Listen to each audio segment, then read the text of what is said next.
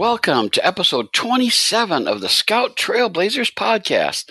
And this week I get to talk with Jon Clark from Black Friday, from the imprint that is also the Black imprint. So Black is the way that to go with your stuff, right, John? Yes, it is, definitely. Black Caravan, that's the imprint name. Now, I wanted to, because I saw a bio for you that I was intrigued by out on Comixology, because you've got books out there. Yes, correct. Well. So let me read a little bit, and I'll get a little. I'm going to stop here and there because there's a little thing or two that I got to ask about. It says Jon Clark is a comic book artist, screenwriter, and filmmaker based in Los Angeles. His film projects include the feature Desperation and the shorts Creep and Bad Bunny. And right there, I got to ask a question. Okay. I am the editor for a Scout comic by the name of Stabbity Bunny. Okay. And I always get a huge kick that everybody always says, well, at least one person said, it's a murderous rabbit. And the truth is, it's not a murderous rabbit. It's a stuffed plush rabbit that is a protector of a young girl. And so I always get I just have to ask briefly, what is Bad Bunny about? Well, Bad Bunny it's about a real good, pure kind of teenager, and he works for a candy shop. And he is the guy that wears the bunny costume to try to entice all the kids to come in and, go to the candy shop. And he is in love with a girl who is a goth girl, and she's wants to be the bad girl. And so basically he tries to become the bad guy in order to impress her. And then things go, comedically wrong with that. And there's a big fight sequence in the candy store with him in a bunny suit and everything. Okay. So neither of these are about murderous bunnies. No, it's not a murderous bunny. He's a good guy bunny. Okay. See, that's the way that it works in the other book, but I don't we won't get that. Anyway, it goes further. It says, you have a graphic novel named Thin. Correct. The winner of the Famous Monsters Silver Screen Fest Award for Best Graphic Novel. Yes, that's correct. Yeah. And it's in serial form on American Gothic Press. Is that still true? Yes, you can. I believe that you can still order it. They are no longer around, but I think you can still order it. I want to say yes, but I could be wrong. Okay. All right. And you were a speaker on the Famous Monsters annual Stake of the Union panel discussion back on Comic-Con 2016. So it's been a little while. It has been a while, yes. You had a project called Playthings about a very unhappy toy. Did that ever get made? Actually, Black Caravan is making it. And the first issue, I just sent off some stuff for the Ashcan today for that one. So I'm very excited about that one. Oh, good. Okay, so we will get to see that. I'm happy to hear that. That'll be fun about that. Now, there's some other stuff, but I want to get to that later. Sure. Let's talk about your book, which is called Black Friday. And how would you describe Black Friday to people who may not know much about it? Well, it's it's kind of about the holiday, where everybody kind of goes out and, it's a notorious holiday in America, especially where, it's the day after Thanksgiving and everybody's going shopping. And I don't know, kind of the genesis and what the story is about is, a lot of times there's kind of violent acts that happen on this particular day. And I always thought it's so interesting that, it's a religious holiday that we're celebrating to go buy those presents for. And yet all this violence occurs. And I was reading, I think, some article about how a lot of these stores want to have a full-time dedicated police presence because they can get so violent. And just that right there, clicked the idea for me that, wow, bad stuff, negativity, what if all this negativity, started to bring about a result that, some people want and some other people don't want, The way that it describes it at the Scout Comics website, it says, while an unlucky cleanup crew deals with the aftermath of the latest Black Friday frenzy, they discover that years of pent-up negative energy has released something very evil and dark into their superstore. which I love the name of, by the way, which is Just the Way Corporate Wanted It, which is a big clue right there. Yes. Something. So it's that book. The first book came out in February, and right now it's the second one is supposed to come out either this Wednesday or sometime very shortly after this Wednesday. So this might be the quick time to catch up on the first issue so that you can be ready. Of course, this podcast is going to come out on Wednesday morning. So you might be able to get that maybe online or something before you get to read the second issue, but you might want to get to do that. I have to say, I have read all 3 issues, which is a 3-issue miniseries here. I enjoyed it tremendously. Thank you. There's parts of it that make me laugh like crazy that are just funny as can be. It's a horror book. Don't think it's anything else, but there are things that happen that are very entertaining. Yes. Shall we say? Yes. That's what I was going for. I wanted you to have those moments of, there's a little bit of drama too. There's drama, there's horror, there's suspense, and then, there's some light moments, because I think, that's kind of the way life is, actually. Mm-hmm. So how long have you been putting this story together? This story, I think, has been like a couple of years. I had the idea, and I wrote it actually as a short story, and it was published. And I just thought, man, this would really make a great comic. So I did well. I kind of saved up money because I had done I had gotten actually paid to do some comics. So I used some of that money to try to get, a project going. I could pay an artist and pay people to kind of work on it with me. And I found a great illustrator, Travis Williamson, who does all the pencils and inks and everything. And he's very wonderful and easy to work with. And he just did a tremendous job. I'm very happy. Now, you're the colorist, right? Yes, I am. Mm-hmm. I do the colors and the covers as well. Oh, okay, that's cool. Because as you and I were talking, of course, I have to always ask this. You are an artist, as the one one description said, but then also you're a writer. Yes. And I always have to ask people who do both: are you a writer who draws, or are you an artist who writes? Wow, that's a really good question. That's a really good question. I'm probably. I would like to say I'm a visual storyteller, and it's something I've always been interested in. That's why the film is in there, the comics are in there. I think that comics is just that, it's got that great way that you can tell a story with pictures. And I think that's always been the kind of way I've approached it, I guess. I know that's not answering the question, but I guess maybe, I always put myself down and say that my art isn't that good, so I'm probably a writer more than the artist. But well, you've brought me to a question I was going to ask as well. Is that as somebody who is a filmmaker, do you bring that sensibility to the comics that you write? I mean, do you have like a sort of cinematic feel that you want your comics to have? The answer is the 2-word answer for that is I try. I try really hard. I mean, I don't know if I always succeed, but it's funny. Like there are certain things, that I'll know. Like if I come up with a story idea and I'm like, oh, in a movie this would be great. It's like the walking down the hall, jump scare, something happens, and you're like, oh, that would work exceptionally well in a movie. And then in a comic, it's like, not so much. You kind of have to bring a few different tools to kind of get that shock value, even in like prose horror stories. Like I remember, I think Stephen King has a short story where it's one of the first ones where I was actually jolted. Like, he wrote something and I'm like, oh, that was a really good jolt that, you don't really get a lot in prose, because you just can't get that. Mm-hmm. So I tried for that. There's a beat in the 3rd issue that I feel like should kind of approach that place, but we'll see. Mm-hmm. We'll see what people say. Okay. Well, since I've read the 3rd issue, I can say there are several parts of the 3rd issue I really enjoyed. Good. And I dare not say any more than that because I'm going to spoil it. Right. If I do. But there are some wonderful things. Let me just say one thing before we move on. I got to talk about Black Friday. Sure. I never participate in Black Friday sales. I never do it. I can't.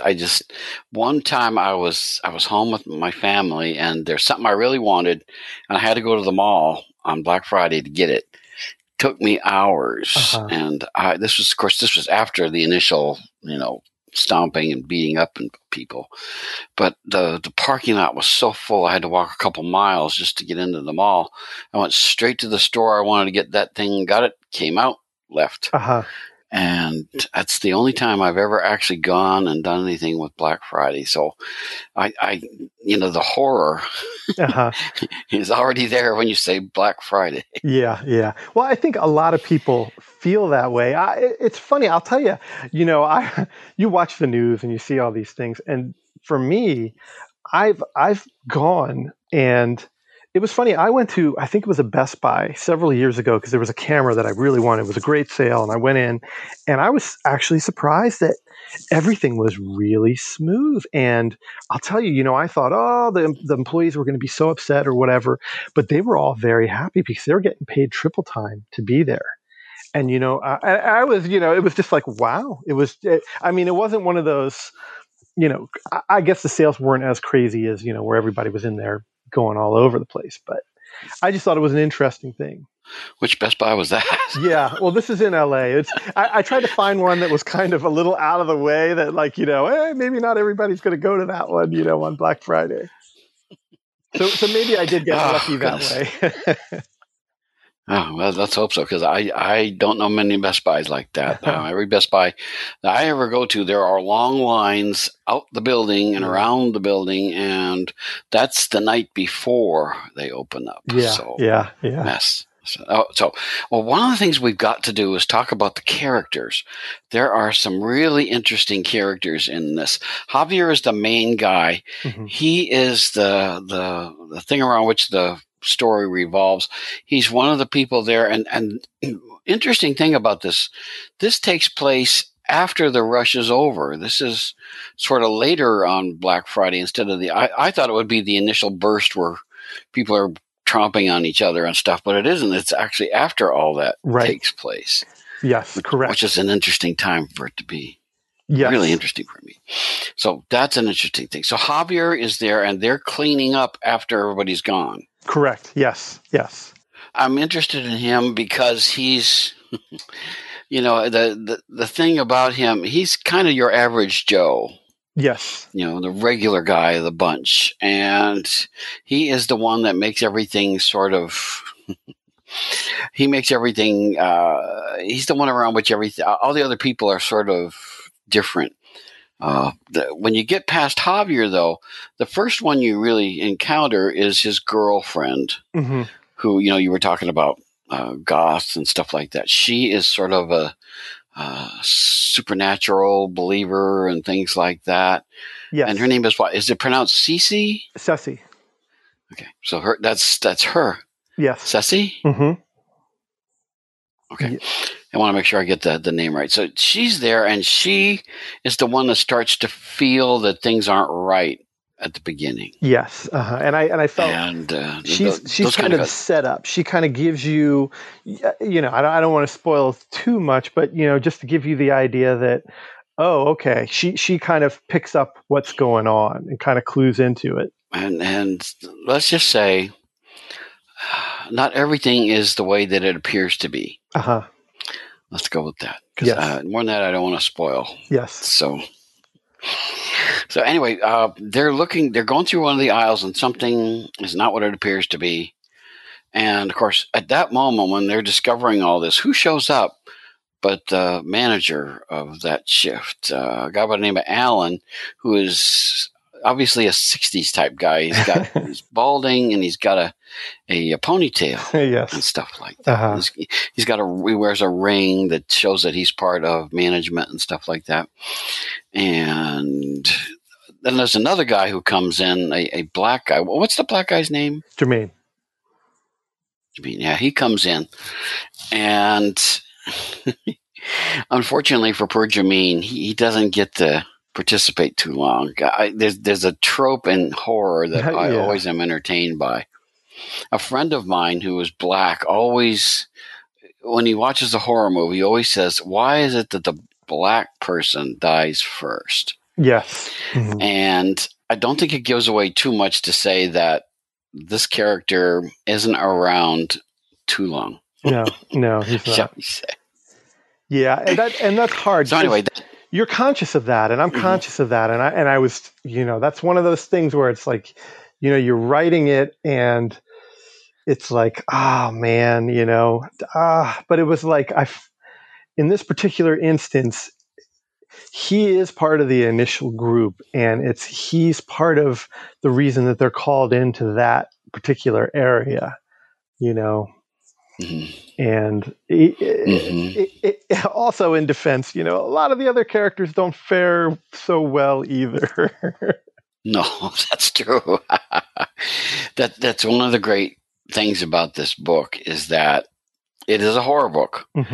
And it's in it's called the Star Mart. I just love that name. I think that's just such a wonderful name. That makes me laugh. And then let's just say all these people are trying to pick up after it and stuff, after all the horror, and they don't realize that there's another horror waiting for them. Is what's going on. Yes. And I love how things go, and I daren't say any more than that because I'll spoil some stuff. And there's just a bunch of what they discover is ideal. I got a huge kick out of what they discover, and I just have to say that the end of the first issue is a wonderful end. Thank you. Where Ceci says something that is, let's just say that Javi agrees with. Describe what's about to happen, and she knows, she gets a sense of it too, and it ends really well. I think the first issue is particularly strong, and it sets up what's going to happen in the next couple of issues. Yes, yeah. So God, it's so much fun, I have to say. And I'm not much for horror books usually. I have to say, I'm okay with them. I tend to, the good thing is that while there is some red around, when you measure the blood in quarts, I tend to not be interested. But you do it in such a way, there is some red occasionally, some blood and stuff, blood and guts that show up. Yeah. But you do it in such a way that it's entertaining to me, which I appreciate. Thank you. I think that's thank you. Because, well, the people I love, Alan makes me laugh out loud at times. They're asking him questions, and his answer is always, "Well, surely I don't know." Which is a great manager speak. Yeah. Which he's saying, and whether he knows or not is something we're going to discover by the end of the miniseries. Well, I wanted to, with him in particular, I wanted to kind of play, he's kind of like that hippie, but hippie people always get this like, oh, they're like nice hippies, and I just thought, not all hippie people out there are like really like sweet and lovable. There can be some people that are not so hot. So. Yeah, especially this guy, because he has ended up in a management role. And which I always find entertaining because, that whole generation hated management, hated people in charge of stuff. And yet so many of them ended up in management. Yes, correct. Yes. Which kills me. When I saw him as a manager and stuff like that, I laughed out loud because not again. Every time I run into people like that, they're always in management roles. And these are the people who hated management so much. And so to me, I loved the way you did that. That was to me a wonderful, wonderful bit. I just have to say, thank you. The wonderful thing about this is all going on in a Star Mart, and the things that are happening are just more than Star Mart people can handle. Yes. Shall we say? Yeah. So anyway, I just was entertained by the book. The horror to me was actually, it was very real. I don't want to diminish the fact that the horror is very, very real and very strong. But the situation and the people and the whole business to me was just completely entertaining. I've seen the end, and I have to say, I loved the end. It's one of those wonderful horror stories that will entertain you. At times, you'll laugh in spite of yourself. Good. And in times, you'll be horrified. Good. Well, that's what. Yeah.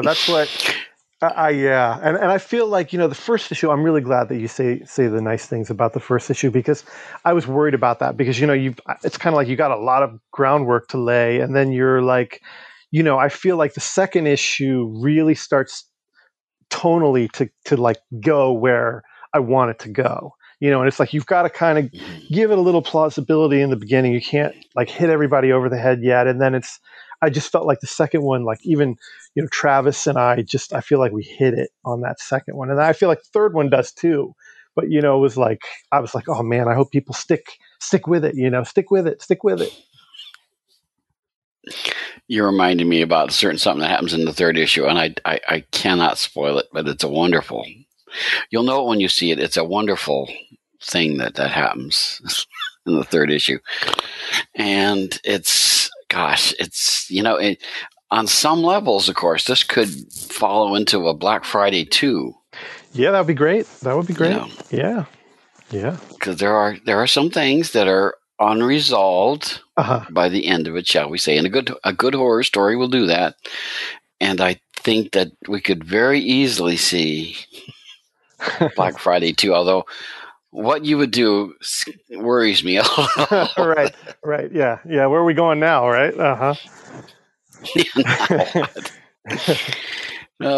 You'd probably have to see. I don't dare say that, because then that'll give away some stuff. But let's just say that you could almost come back to some of the same setting where you're at now on some levels. But see, more than that, I don't want to say, because there's, a good horror story, you have to worry about who's going to make it. Yeah. And this is good in that way, because I was literally sitting there going like, oh my gosh, is this person going to make it? Oh, is that person going to make it? And that kind of stuff. I got a huge kick. We've spoiled one already, and I don't want to spoil any more, because there's just there is a terrific sequence at the end. You'll know it when you see it. It just got me. I just had to laugh out loud. It's such a well done book. The best horror can elicit different responses from you, and that's what this book does. Like I said, I laughed at times. I was gasping at times. It's just one of those books that you're a filmmaker. I could see this as a movie. I would love that. Very easily. Netflix, hello, yeah. Yeah. Because there are things that happen in here that I haven't seen before, and granted, I'm not the biggest horror devotee out there, but I could see you doing this movie, on Netflix, and just in time for Halloween. I think this would be just perfect. Yeah, I would. That would be wonderful. I mean, I would be all on board with that. And they were even talking, the people at Scout, and I would love to see this too. They were even saying, I think they have a deal with somebody that they would even make like action figures out of some of the creatures. And I was just like, oh, please, like I want that action figure on my desk,